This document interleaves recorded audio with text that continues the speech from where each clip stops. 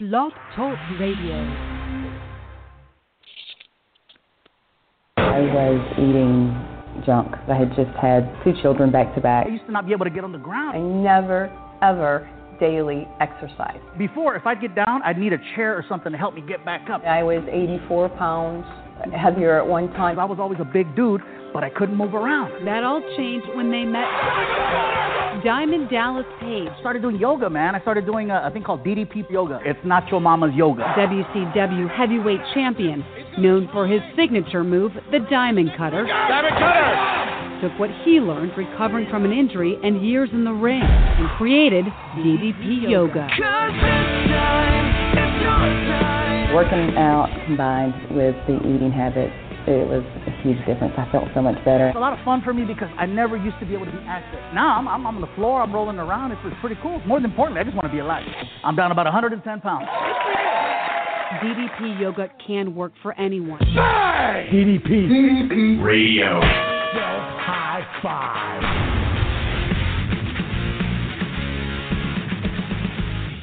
My fellow DDP Yoga Warriors, it is Wednesday night. It is 9 p.m. where I currently reside right here on the penthouse suite of the DDP Radio Megaplex in beautiful Raleigh, North Carolina. And if I climb up to the top of the roof and if I look right straight up to the Great White North, almost a direct eye line, I can see Crystal on top of Lake Ontario. On Mount Ontario, probably shivering her ass off because she's Canadian. And she is my co-host for tonight, and we are thawing her out just long enough to join us here on DDP Radio. Welcome to the show again, Crystal, my favorite co-host. Thank you so much. You're my favorite, too. I bet you say that to all the boys. No, not at all. All right. Well, now, okay, so Crystal, back in a few months ago, we had the DDP Radio Unchallenged, if you will. And in the past several months, NXT has started up. WWE, the AEW has started up, and it's created this Wednesday Night Wars, AEW versus NXT versus DDP Radio. So obviously, being the front runner in the field, I told you to go out and get us some stars, and you came back with Garrett Sakahara. All right, I'll give you that. It was a mistake. But I sent you back out into the world. I said, get us some real stars. And so you went all the way to the West Coast, and you brought us a real star, somebody who knows what the hell's going on. And without any further ado, I guess the enemy of my enemy is my friend. So welcome to the show, the one, the only. He is the one that injected the Garrett Sakahara poison into the DDPY universe. Tony Moser, how are you? I'm good. How are you? Hi, Tony. I am wonderful. Great. That's all the time I got. All right. Well, we thank you for joining us. Yep. Good talk. Good talk. Yep. It's about 3 minutes longer than we lasted about 2 weeks ago when I somehow managed to shut this whole thing down. I'm very technological. But anyways, beyond that point. So I'd like to apologize for bringing Garrett into the mix. It's unfortunate. It's like a monster Garrett, that you release and you don't mean to release. Garrett tried to, for a while now, he's been saying, like, oh, you got to meet Moser. You and Moser are the same people. You and Moser are the same people. I got to put you guys in touch. So finally, we hook up on Facebook, and we're very like-minded and stuff. And to be honest, when he came on last week and told me the origin story of how he got here, I was heartbroken because why would you do that to me?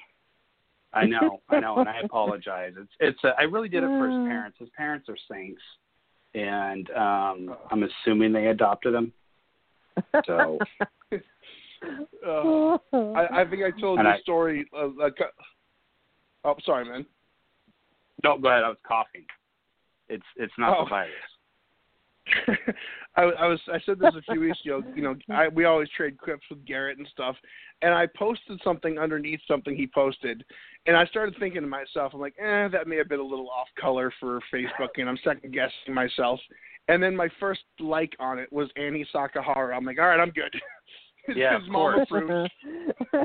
Yeah, they were the Mm. kind of everybody's parents, because everybody else was, except for Garrett, was from somewhere else, and so they'd always let us come over for Thanksgiving or any kind of food, or they were kind of everybody's parents out there. So It's unfortunate they have someone like Garrett, but it's good that he's far away, that they can move on with their life.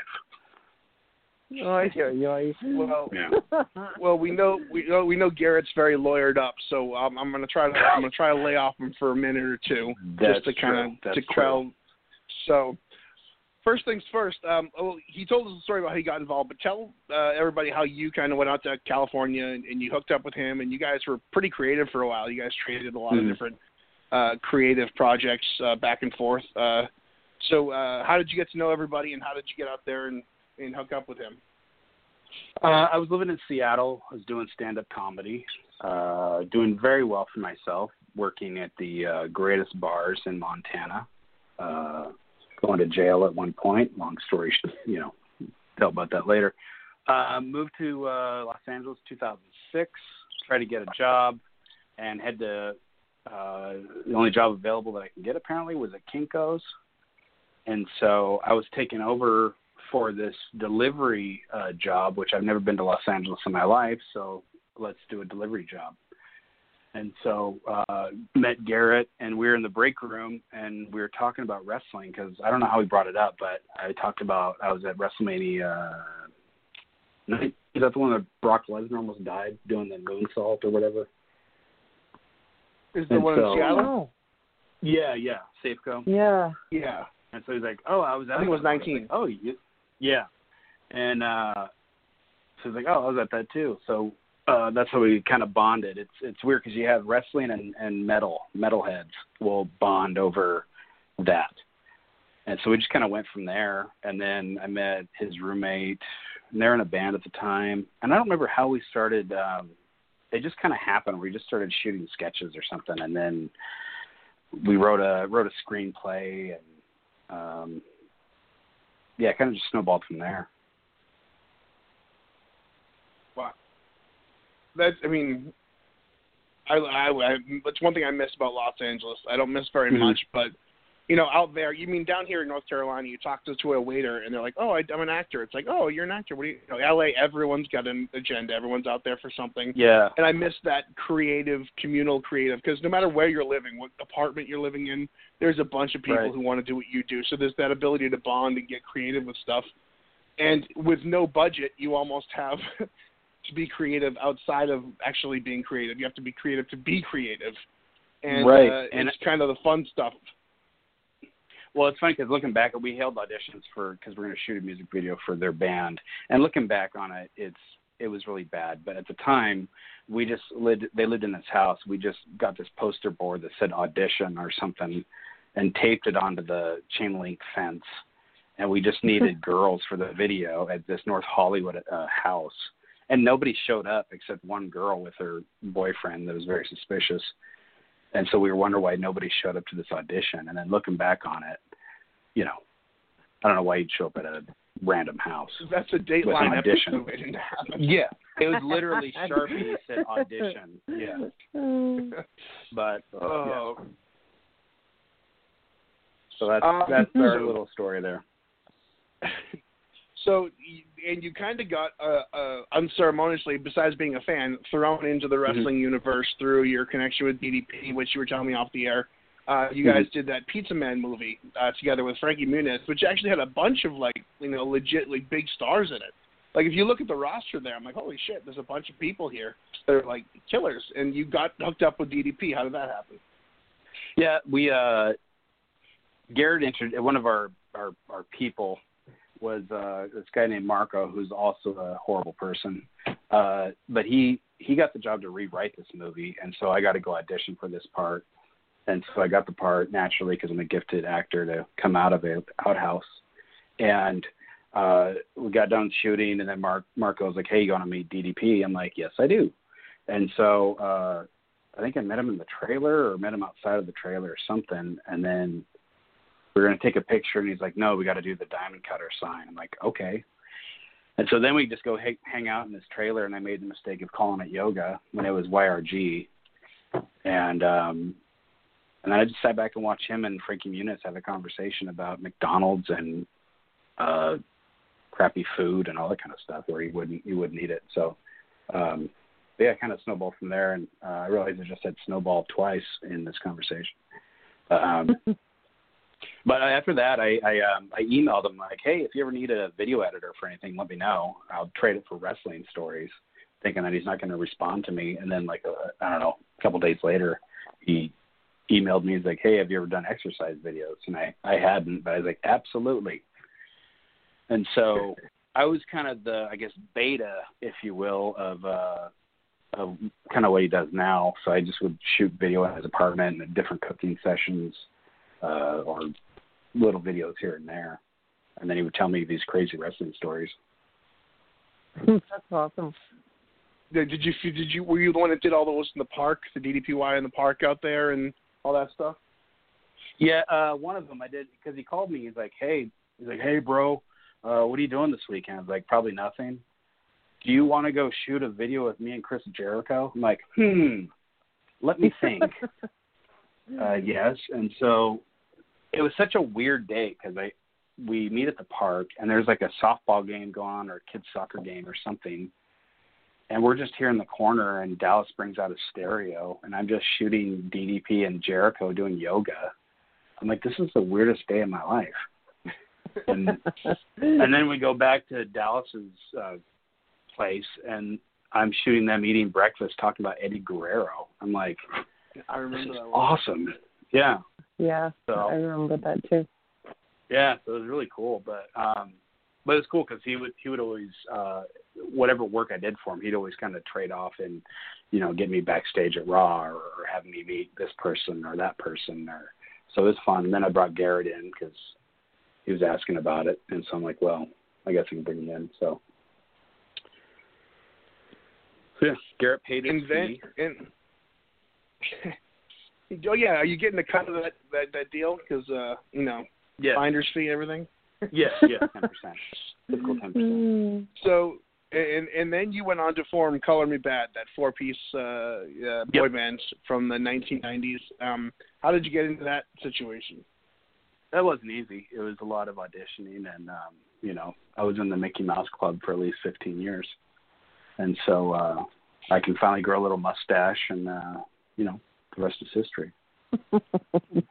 You were the one with that really cool like facial hair, right? The perfect 5 o'clock shadow. Yeah. Oh, it was breathtaking, man. Breathtaking. Come on now. Yeah. So Crystal reached out to Tony, and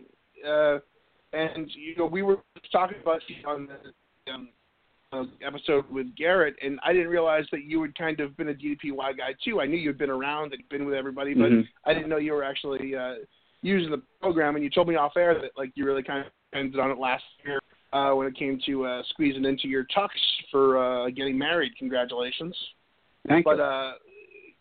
So you said on and off now. You've been doing it for a while now. When you need to tone up or for an event or something, or just pull it out occasionally. You've seen it grow, obviously, from the kitchen of DDP's kitchen in L.A. to where it is now. What's your thoughts? I mean, it's kind of insane to see something kind of go from the bottom up like that. It's weird. Well, first of all, like I always like DDPY. I always use it kind of as a secret weapon kind of thing. It always kind of works if I'm not being lazy, and I can just go and use it. And because I had bought this jacket for my wedding. And I put it on, and it was Fat Guy in Little Coat from Tommy Boy. And I'm like, you know what? I'm just going to use it. I'm not going to trade this out. I'm just going to work at it and get into it. And it doesn't take long to slim down on that kind of stuff. So it worked perfectly for that. As far as where Dallas was before, where he is now, obviously it's all my doing, and I made Dallas, as you know. Obviously.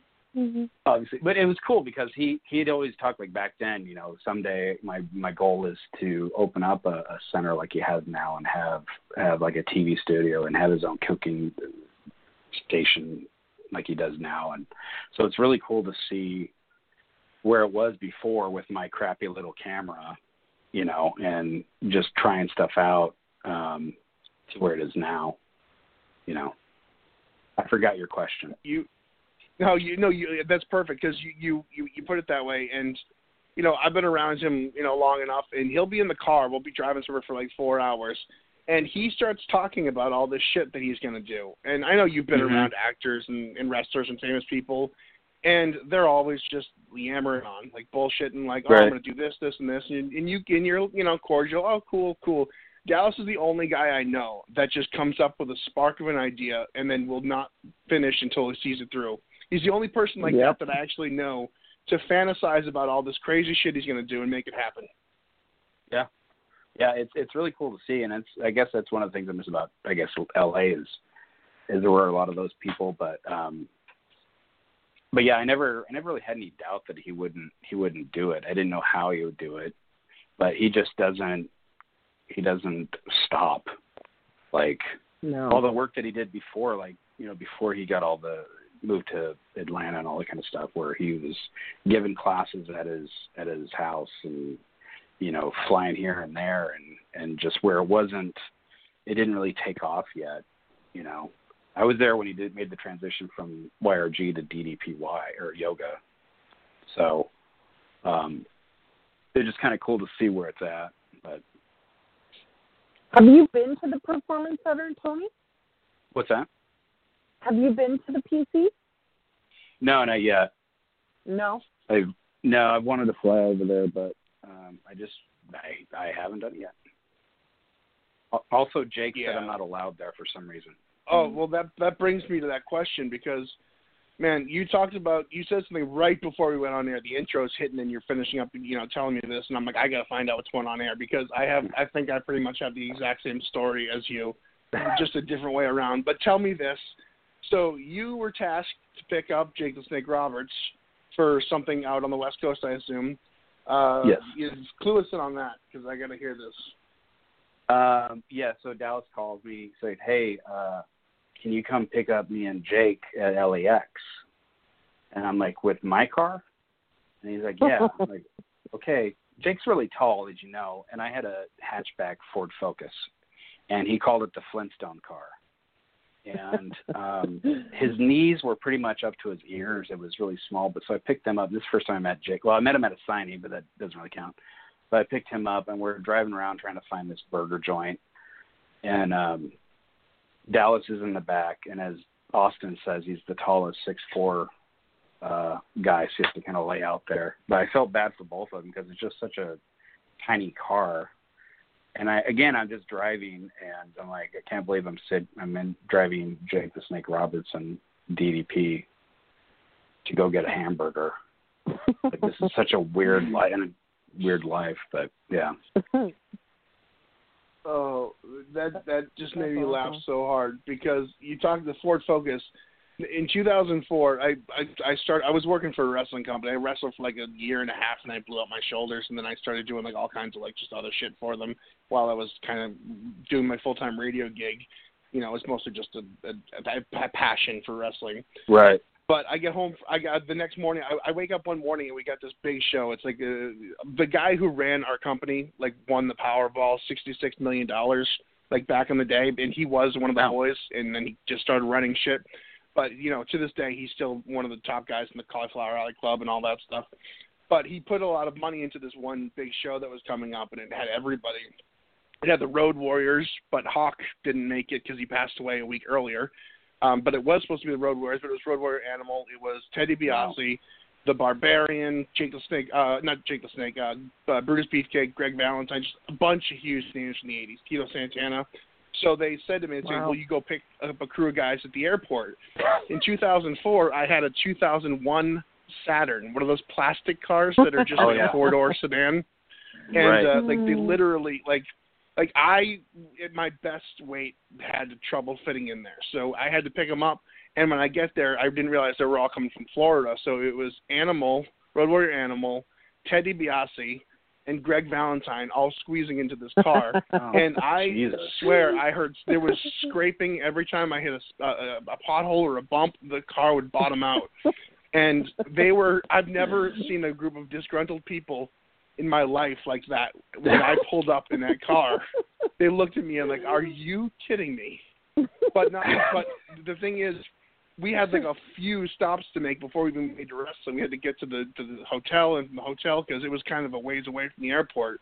It was the most uncomfortable drive, and I just apologized the entire time.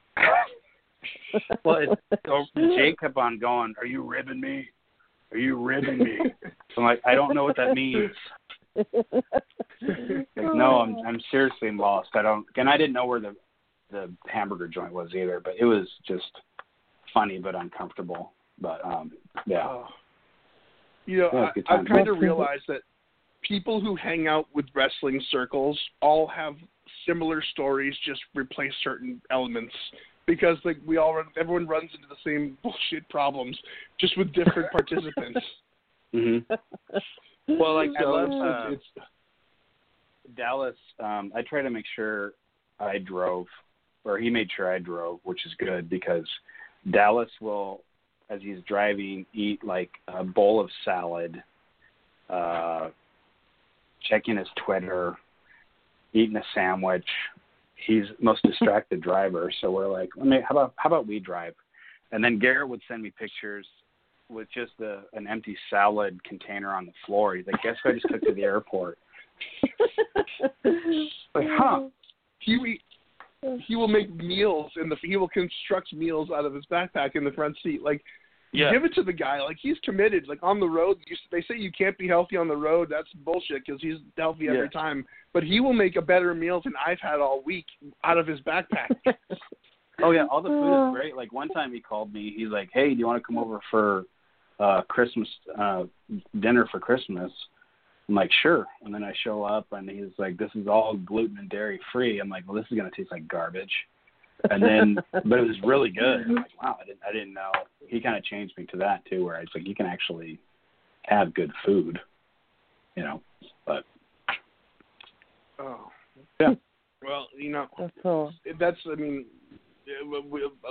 We have a lot to talk about. A lot of similarities between us all, but the road stories make me laugh because you've been a guy who's driven them around a lot, as I have, and the stories are so funny. We were in this podunk town in New Hampshire. I was bringing him to do TV at some Boston TV station, and like a news station, and we stop at this diner in the middle of nowhere, and it's like, okay, well, so he walks in, and because you've been with him, obviously, when he orders a meal, it's an event. There are several plates across the table. There's every different kind of everything. And in this town, they didn't even know what gluten-free was. So he's trying to ask the waitress about this, and he's speaking another language to her. And so we get time to pay the bill, and he pulls out, it was like an American Express card or something, and they're like, we don't take that here. And so I'm like, oh Jesus! So I'm running down the street with my debit card with $4 in it to get cash out, and at this diner that doesn't even take credit cards. So it was hilarious. And then the funny thing is exactly. The next week on TV, that exact diner was on TV because it was during the election process. And for some reason, Donald Trump was doing one of those walkthroughs where you go to a local establishment and try their beer or whatever. And some guy started yelling at him. And I'm like, oh, my God, that's literally the table we sat in last week. It was on, like, the nationwide news because this guy's yelling at him in a diner. That's so awesome. Yeah. But, no, that's one time. It's stories. Yeah, another day he called. I love when he calls me and asks me if I want to do this. Like, he's like, calls me and he's like, hey, you want to go drive down to San Diego and hang out with Goldberg? Like, you never have to ask me if I want to do that. Because he wanted to shoot Goldberg doing some DDP yoga, but the day before he rolled his four-wheeler on himself, and something that it would kill a normal man, but he was just a little sore, so he didn't do the workout. But it was fun to hang out over there. Oh man! Was it San Diego? You said? Yeah, like outside of San Diego, but yeah. Oh wow, that's crazy. And you talked about you did all this stuff, all the video stuff, and a lot of people will take advantage of the fans or amateurs or people just starting out to get free stuff. Right. DDP was always one of those guys that if you helped him, he would take care of you. He'd bring you with him. He'd bring you along to the shit that he did. He was always really good to people like that. Right. And, you're proof of that. Well, yeah, he even offered me a job out in Georgia, but I just moved back to Washington. I'm like, I've been away from Washington for 8 years. I'm like, I don't want to move again. And so I was like, there's this kid in Los Angeles named Gary or Garrett or something. If you want to pick him up, he might work for, I don't know, a week or so. So that's how Garrett was formed. But yeah, even then, he was trying to bring me on. So that it really is. It's one of those situations that you scratch my back long enough, and I'll take care of you on the other end. Mm-hmm. And you did a lot of work because you're just mentioning the stuff that you did. I remember all that stuff from back in the day when I was, first getting involved in all this racket, Right. And it's weird to think that he let me in his house. Like, he didn't know me. Like, he didn't know what I was going to do, But yeah. Not to go on the put over Dallas hour, but he's one of the most people that is just, you don't see that kind of decent people in the world because I don't know about you, but especially being out in California for so long, whenever you see something like that, your first thought is it's a con, it's a work, or he's phony, or he's bullshit. Like, I've never seen a more genuine person, and he talks with such intensity, and he's gruff, and he's large, so you expect him to be like a certain way, and he's just so genuinely decent in a way that you don't really see, so you don't know how to take that sometimes. You're just waiting for the other shoe to drop, and then you're like, oh, he's actually a good person. I don't know how to respond to this. Yeah, because if it was the other way around, I wouldn't let him in my house. Yeah, exactly. Or any stranger, that's some kid, but... It's true, especially being in a position like him where there's a million people that can take advantage of the celebrity or whatever. He's trusting to people, and he lets people in. He lets people in. Like, I don't know. He remembers names, and he remembers people, and he has close relationships with so many people that I am still not convinced that there isn't 4 or 5 body doubles walking around, because I don't know how you can give so much personal time to people in that short amount of time that you have during the day. Yeah, I don't understand how certain people do it. Him, there's Jericho, there's some other kind of celebrities I can't think of off the top of my head, but they're just everywhere. I'm like, how do you sleep? Like, how do you do other normal things? It was really amazing at Summit when we all went to Summit, because it was exactly like that. He would be at one part of the room, and you could always tell where he is because there's a crowd of people around him all the time. But, he worked that room like nobody's business, and he was so gracious. You know what? Yeah, and he knew everybody. Right. I don't know how he does it. I don't know how he does it. He's very gracious. I don't remember people's names. We'll be at a party, and I'd say hello or nice to meet you. He's like, yeah, we met before. I'm like, oh, okay. Oh, like I can remember Motley Crue lyrics from 20, 30 years ago, but I can't remember Steve or whoever I'm meeting. Yeah, it's weird. Yeah. It's my wife has to. We have a whole system set up, my wife and I, to just let me know if I've met someone before, because it's so hard. Especially when it's her side of the family. It's like I've met so many people so many times, and you all look the same to me. I don't really know who's who. Yeah, the key is. What's that? I was going to say we have a system too where I'm like, if I don't introduce you, that means I don't remember who they are. That's actually pretty good. With my wife, if I've met them, they said if I haven't met them, my wife will go, hey, Mike, let me introduce you to so and so. And if I have, she goes, Mike, remember so and so, and then that's we've met. That's perfect. Yeah, so it helps. But then I just call everyone man anyway, so it's like everyone's just, hey man, what's going on? It's just makes it easier. Like the bro thing with DDP, and it's kind of a catch-all. Yeah. Hey, you. Hey, looking good. Yeah. Yeah. Exactly. Or you know, it's so hard nowadays too, because like a lot of my friends that I've kept up with, like I still contact them via text and stuff, but I moved away from home so long ago that like everyone's different and changed. So I actually don't recognize people that I actually speak to on a daily basis. So I don't know how I'm going to recognize people I don't speak to ever. Oh, yeah. That happened to me, I don't know, 3 or 4 months ago, where I was shooting a thing for these bands that came to town, and a couple people came up to me because they've talked to me on Facebook. And I know I just stared at them like an idiot. Like, I have no idea who you were. Because they would just tell me their first name. And I'm like, okay, who are you? But I didn't want to say that. So I'm like, hey, guy. Just there you are. There's no follow-up question. Yeah, just social awkwardness and just dive off a cliff. So.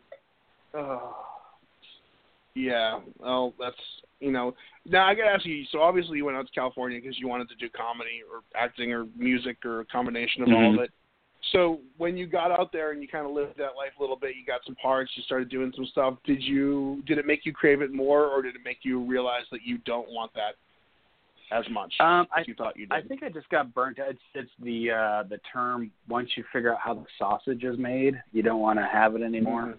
Or once you find out Santa Claus isn't real, it's not as cool. I know. That's what I heard. But it was one of those things where it got to the point where I just kind of checked things off the box, or checked the box, you know, off the list, and then I kind of did it, and I was like, yeah, I'm kind of okay with leaving. Like, I'm tired of traffic. I'm tired of my rent being more than mortgages back home, you know, and everybody's kind of moving away anyway, and I'm just kind of over it. Yeah, California always seemed like it was like extended summer camp for a lot of people. We're going to go out here and mess around and be idiots for a while, and then we're going to go back home to our real lives.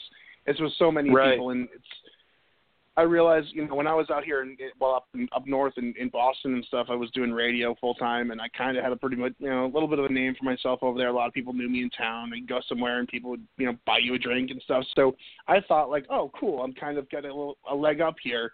And then you go out to California and you realize there's a million people just like you, and nobody gives a shit. So you go to like a big fish in a small pond to a dead fish in a giant pond, you know. And you're just like, that's what happened to me. None of these, like, I was doing pretty not well, but as far as like confidence wise, stand up, I was my shows were, I do well more than I didn't, and so I thought, okay, I got that under control. I'm just going to go to LA now, and they're going to think I'm amazing. And I did my first show of jokes that killed like a month ago, and nothing. I'm like, crap. They don't care. I guess my jokes don't work down here. So it kind of, I don't know, kind of took the air out of it a little bit. And I'd have shows once in a while that would do well, and I kind of got over it. I got into stand-up just to get to LA, so it wasn't like I was trying to be a famous comedian or whatever, but thank God. I mean, that's kind of where I was heading for. Like up in New England, I kind of could, you know, get some decent gigs because all the big comedy clubs were being sponsored by the radio. So I just put myself as the feature in like to a big headline, and they'll laugh because like it's you know, they know you. So you get out to California and you realize that, that's not going to work anymore. So I kind of went total heck, and I hooked up with a bunch of bands. Like at rock, I hooked up with a bunch of rock bands, and I literally stole Chris Farley's act and did hype shit in between bands, did some tour managing and stuff. But like I went total. Like if I would be ashamed to go show it to legit comics what I kind of settled for, but I was making enough to pay my rent, so I'm like, I don't care. But the funny thing is I will sit here and watch TV and judge someone and call them a shill for selling out stand-up. I will blast them on TV. I'll be like, you sold out to the man. You're doing the Tonight Show. Blah, blah, blah, blah. And then meanwhile, I would sell my soul for like a gig with LA Guns in the friggin' Cat Club in 2004. Oh God, I would sell my soul for an LA Gun show now. or no, Cinderella, Oh man, I did all those like package tours and stuff with those '80s bands. I was pretty much passed around the '80s circuit for a while, like. But no, that was a lot of fun too. But a lot of those guys are a handful. So. Oh yeah. Like you said, once you see how the sausage is made. Yeah. It's a gross analogy, but it's true. I think my last stand-up show, or one of the last ones, because there's times where like, maybe I can still go do this, maybe I enjoy it. And so a friend of mine's like, hey, we got a show going at the coffee house in North Hollywood. I'm like, cool, that sounds kind of cool, do a coffee house. And so we show up, and they're setting up seats in the parking lot. I'm like, what's going on? Well, this is where the show is. So they taped it off like a murder scene, chairs out, and there's a little like amp that you hook up into your first guitar you ever played. And so we did the show out on the sidewalk. And there's ambulances going by, and then suddenly this homeless man who doesn't speak English starts heckling me, and I don't know what to do with it. And so they stop the show and they take the guy out back, and I don't know what happened, but anyway, so that was probably the last show. I was kind of like, you know what, I'm kind of over it. It seems very foreign. Yeah. Yeah, like it seems completely foreign. Wow. But keep in mind, Crystal, you live in an igloo on top of a mountain, so right. Yeah. True story. Be fair. True to story. Be fair. I played that room. You played there. But so kind of to wrap it up, we try to take a little motivational tone here, Sure. on the show, because it's DDP Radio and DDP, right. All about that and stuff. So, you didn't go out, you didn't become what you hoped for out in LA. You didn't become the mega star you thought you were going to be or hoped you would be. But I think there's a lot to be said, and it's so underrated because they talk about people going out to LA and not making it. I think there's a lot to be said for going out there and doing it and trying it and being active in that scene and realizing that it wasn't what I wanted all the time, because it's cliche, but there's always that, well, what if I never tried it type of thing. Like, you got that. You checked those boxes. You went out there, you gave it a good shot. You didn't quit. You didn't fail. You realized that, maybe I was more content, maybe happier back home, if you will. I think there's a lot to be said for that. Yeah, that was one of my biggest things. Like, I never wanted to have any regrets. Like, man, I wish I would have tried to go out to LA just to see what happened. And I think that's why it didn't bother me to move back, because I felt like I did everything I wanted to do. I got to do some pretty cool things. And I think what changed my mind actually was I had my 20-year reunion? Yeah, my 20-year reunion.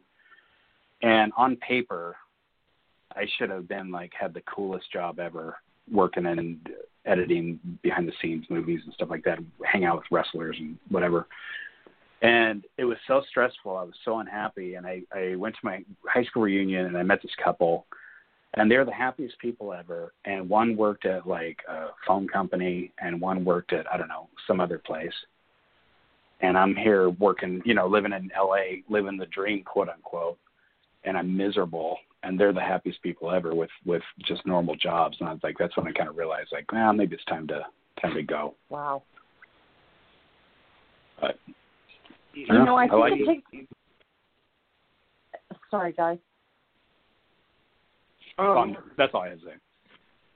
No, I think it's really amazing to, go through something like that and to admit that, you did it. It wasn't for you, because so many people put so much stock in, hey, I'm going to pack up my life and go to LA and be a big star. And, it's amazing that you came back and, kind of just did everything your way instead of the Hollywood way. Yep. I think that's amazing. Yeah. I love, where I'm at now, where I have a garden and being married and I have a dog, and just normal life stuff is a lot more fun than worrying about, paying $1,200 a month for a crappy little apartment that you can't really afford, Yeah. And, best case scenario, you became the biggest, comic in the world. You became the biggest, editor in the world, whatever. There's this fallacy too that these people who make it to the top are happy, and they're probably more miserable, like you said, than the average couple living on two, salaries, a mid-level house in Seattle or Carolina or Canada. But the difference is they have to pretend professionally that they're happy, and it's the most shallow, miserable existence. And sometimes they legit are content, and sometimes they're happy, but more often than not, there's a whole lot of problems, because I think you've probably been around enough people to know that success and money don't equal happiness. Actually, some of the most successful and happy and rich people I know are the most unhappy and miserable people. The difference is we don't have to put the veneer of happiness on. We can just complain on Facebook like everyone else. Yeah, like a real adult. Exactly. What's funny is, blessed for life. One of the things that started to ruin the magic of LA is I was at a party, which this part was cool because certain people show up at parties that you're not expecting. Like back when I was a smoker, I was outside smoking, and the guy that played Biff from Back to the Future just walks in. I'm like, that's weird. Oh my God. And then like Corey Haim was supposed to come to that party, but he didn't want to be around alcohol. Point of my story. So this is before the classic Yogi Bear movie came out, like 10 years ago. And there was a guy there who was up for an audition for Yogi Bear, and he stayed in character as Yogi Bear the whole party. And I wanted to throat punch him really bad. So that kind of started the downhill of the magic of Los Angeles. I don't know if this is the forum to go on this rant, but I'm going to go there anyways. Is there any more pretentious people than actors in the world? Like, we celebrate the most dim-witted people on the planet and hold them up as heroes. And give them awards. And it's just... I mean, it's so true. Like, everyone's got like this superiority complex out there, and I'm trying not to take it down the negative to the negative place, but it really is. You got to put yourself in a place where you feel comfortable, and after a while, like the new car smell of it all wears off, and then the glitz and glamour of it, of that $1,200 shitty apartment or whatever we're living in right now, wears off pretty quickly, and suddenly you're kind of brought into the reality of the situation that the chances of me breaking out here are astronomical. I have to be like extraordinary talented or extraordinary lucky. And so you really got to it takes a real lot of self-realization and self-awareness to think like maybe this dream is worth giving up on to go and do what I actually want to do at home. Like, that's a huge moment, because so many people who commit to that are so terrified of going back, because to them that equals I'm coming back home with my tail between my legs, when ultimately there's probably a more fulfilled life there for you. Mhm. Yeah, and that was always the fear, like, because I started thinking about moving back like a couple of years before that, and you have that, like, oh, I failed at this and whatever. But it got to the point where, like, even if you made it, quote unquote, made it, now there's a whole other headache. You gotta stay there, and then things change, and like, do you have that much commitment? And I just I didn't. I dove into it and was like, this is cool. Now I'm ready to go home. To normal people. I gotta say though, if I had a chance to do it all over again, I don't know about you, I think my problem with stand-up comedy, where I went wrong, was I actually wanted to be good. I tried to be good. And then I realized 10 years later that all I had to do was put up a YouTube video of me truffle shuffling on top of a buffet table, and I would have been loaded. Like, of course. The stupid stuff that's becoming like, I'm like, oh, I made the problem of actually trying to be good. Like, I wasn't good, but I tried. Like, all I had to do was, like, be lower than I was. Well, I don't get it. Like, go back to, like, Garrett and I making sketches or something. We made a sketch on sleep apnea, which was pretty funny, and it got whatever hits. And then you look on YouTube, child flips a bottle and lands flat, 100 billion views. And I don't understand who their social manager is or how do they get those many views, you know. The rage that pulses through my heart right now. I'm so angry right now, and I'm missing Heat of the Night Marathon, but I'm taping it, so we're good. There you go. Well, don't worry. Make sure you stay up late because I'll be there in about 6 hours. I can play into take 6 hours. Good. But no. Good. Oh, we got to wrap things up just here a little bit. But real quick, so you're out there in Seattle, but the great thing with the internet is it's allowed us to be creative outside of that hub of LA. If you look at things like, you know, nothing's even filmed in Los Angeles anymore from like a major studio, you know, perspective. Do you still enjoy being creative? Do you still enjoy like getting together with some friends, whether online or at home or whatever, and working on stuff, whether writing or videos or whatnot? Because there really is a freedom to be able to do that now that wasn't there when you were out there. Nope. No. Nope. Yeah, I have to like create all the time. Like I'm always like I do like music videos for bands here. I'm working on a documentary right now. I always try to give myself some kind of big project for the year because I just can't sit around and do nothing. It drives me crazy. So yeah, I don't shoot like sketches or anything because I'm Tri-Cities. Shout out to Tri-Cities, where I live. There's not a whole lot of you know, there's not like an improv troupe or actors just walking the streets. So I don't do so much of that, but I've been doing the other things. You shared that documentary, the stuff on Facebook about that, and like when I heard you were doing stuff like that, like I expected it just to be like the shit that I do, just dumb, like, you know, filming stupid shit and calling myself a filmmaker. I didn't realize you're actually good at it. So, but like you look at that, and I'm like, holy shit, that I want to watch that documentary. Like, what's going on with that? Because I'm excited to see that. Yeah, it's. I was feeling kind of bad because I was taking a while to get everything shot. But there's a documentary on the Gorge, and they said it took 5 years for them to make that. I'm like, okay, well, it's not going to take me that long. But the project that I'm doing is basically the kind of the history of the music scene here in the Tri-Cities, because it's during the whole Seattle explosion thing that was going on, but there was also a scene here. And there's a lot of great musicians that come out of here. Nate from the Foo Fighters, he's from here. And there's, I don't know, a ton of other ones I can't remember off the top of my head. But there's like this punk rock scene in like the 90s. And then it's kind of morphed into something else. But I go back to like the 80s and talk to bands from the 80s about how the music scene was here. And then the 90s. And talk to kids now that are in the music scene and how it's changed with social media and how it's, you know, there's really no record labels anymore, or MTV or, you know, stuff like that. So it's kind of a combination of the history of the music scene here and kind of what it takes to make it as a musician anymore. That's amazing. I love that. And if you guys get a chance to check it out, do you have a website or anything? Because you put up that teaser and it really intrigued me. Yeah, I don't have a website yet. I just have it on the old Facebooks. It's what is it now? Is it All Ages Show?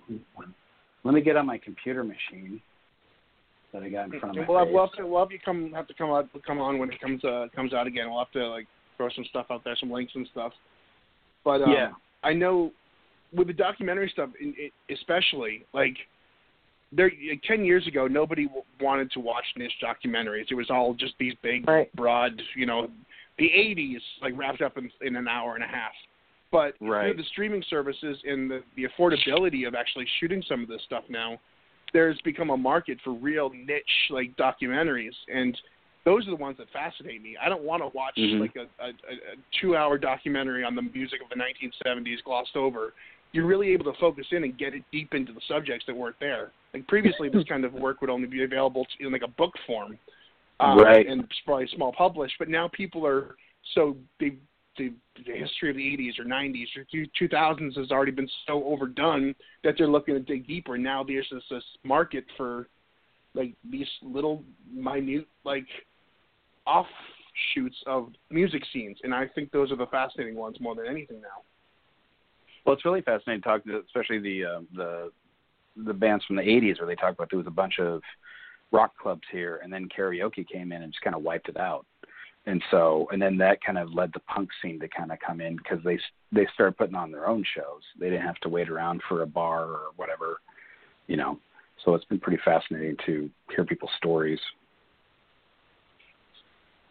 Well, yeah, I mean, I'm really excited about it. Every generation has that story of like, well, in my generation it was better because of this, but I really fear for like the ability of people to just do live music anymore because everything is, we got to cut budgets and everything's cheap to do now, so it's so do-it-yourself, and you really miss that kind of live music and that element of that scene, which probably couldn't be replicated again. But I feel there's a lot of substance in that, and I think maybe exploring it would be a cool idea, especially out in Seattle or Washington, where there was just such a musical history there that has been reported on so much, but actually taking a different approach with it.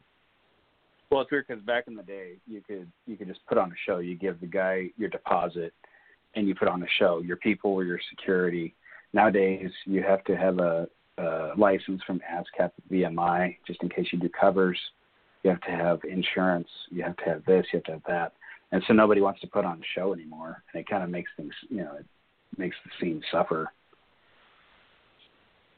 And wow, that's why I will be appearing live at several karaoke bars over the next few months. As you should. The hits of Meatloaf live. Yeah. Oh my goodness. Yeah. Are you going to be sweating anyways. too? Oh, I'm permanently sweaty when sweaty. you sing Meatloaf. Yo, good. Yeah. I'm sweaty when I eat meatloaf, let alone sing it. Yeah. Oh wow, you too. Yeah, I wake up with back sweat. So I don't sweat. I glisten.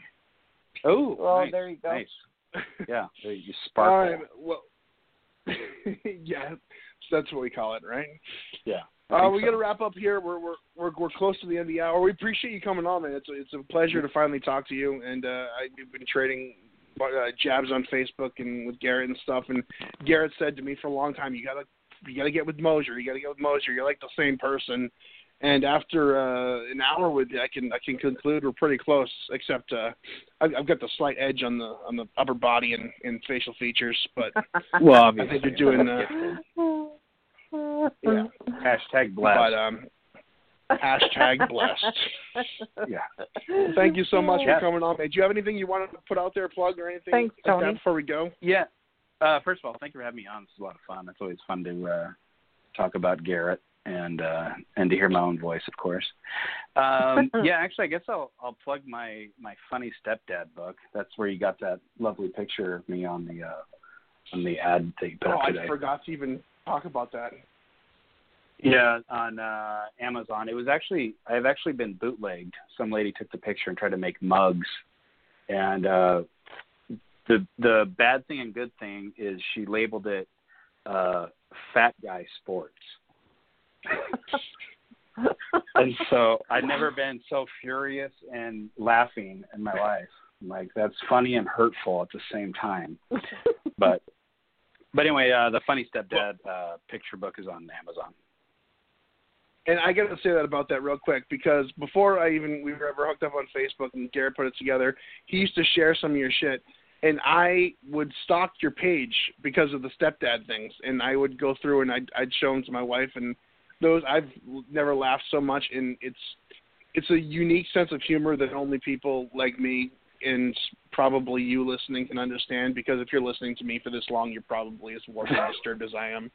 But obviously, it's awesome. I absolutely love it. And honestly, because you've been doing that for a while now, and in the past couple of years, stepdad or dad bods have become the big thing. You were the originator of the dad bod, man. That was yours. They took that and they went with it. I'm used to people just ripping my stuff off. Every day. I'm sorry about that, man, and I just want to let you know that Mike Mullen's Stepdad book will be out on Amazon. Wait a minute. And that sounds a lot WW. Totally different. Anyways, Tony Moser's got to go. Mike Mullen's Stepdad book, Amazon.com. You bastard. All right, guys. Thank you for coming on, man. Amazon.com, Tony Moser, and check out his documentary and all his music videos and stuff because he's busy and creative, and he's talented at what he does, which to be that good looking and that talented is kind of unfair to the rest of us. It's a crime. But we'll give it to him. It's a crime. It's a crime. All right, Crystal, let's fire us off with the quote of the week. Get us on out of here. Okay. Sure. Just because everyone is going in one direction doesn't mean you should too. Everyone else could be wrong. Well, there we go. There we go. Yep. Perfect. I'm sorry. I was writing wrong. You taking notes? Yes. All right, guys. Well, thank you so much. Thank you, Crystal. Thank you, Tony. We'll be back next week, I think, with a brand new episode of DDP Radio Live at ddpradio.com. Yep. Make sure you send Garrett Sakahara a message and tell him that Tony's episode was way better. And we'll be back next week, and we'll see you guys soon. Thank you guys so much. Thank you, Tony. Thanks. Thank you. Thanks, Tony. Bye. Kicked it today, man. That was a great workout, man. The power bomb set up by Page. Into the Diamond Cutter. I don't believe it. Diamond Cutter out of the power bomb. We're going home. You've been listening to DDP Radio. Tune in again next week for another edition of DDP Radio with more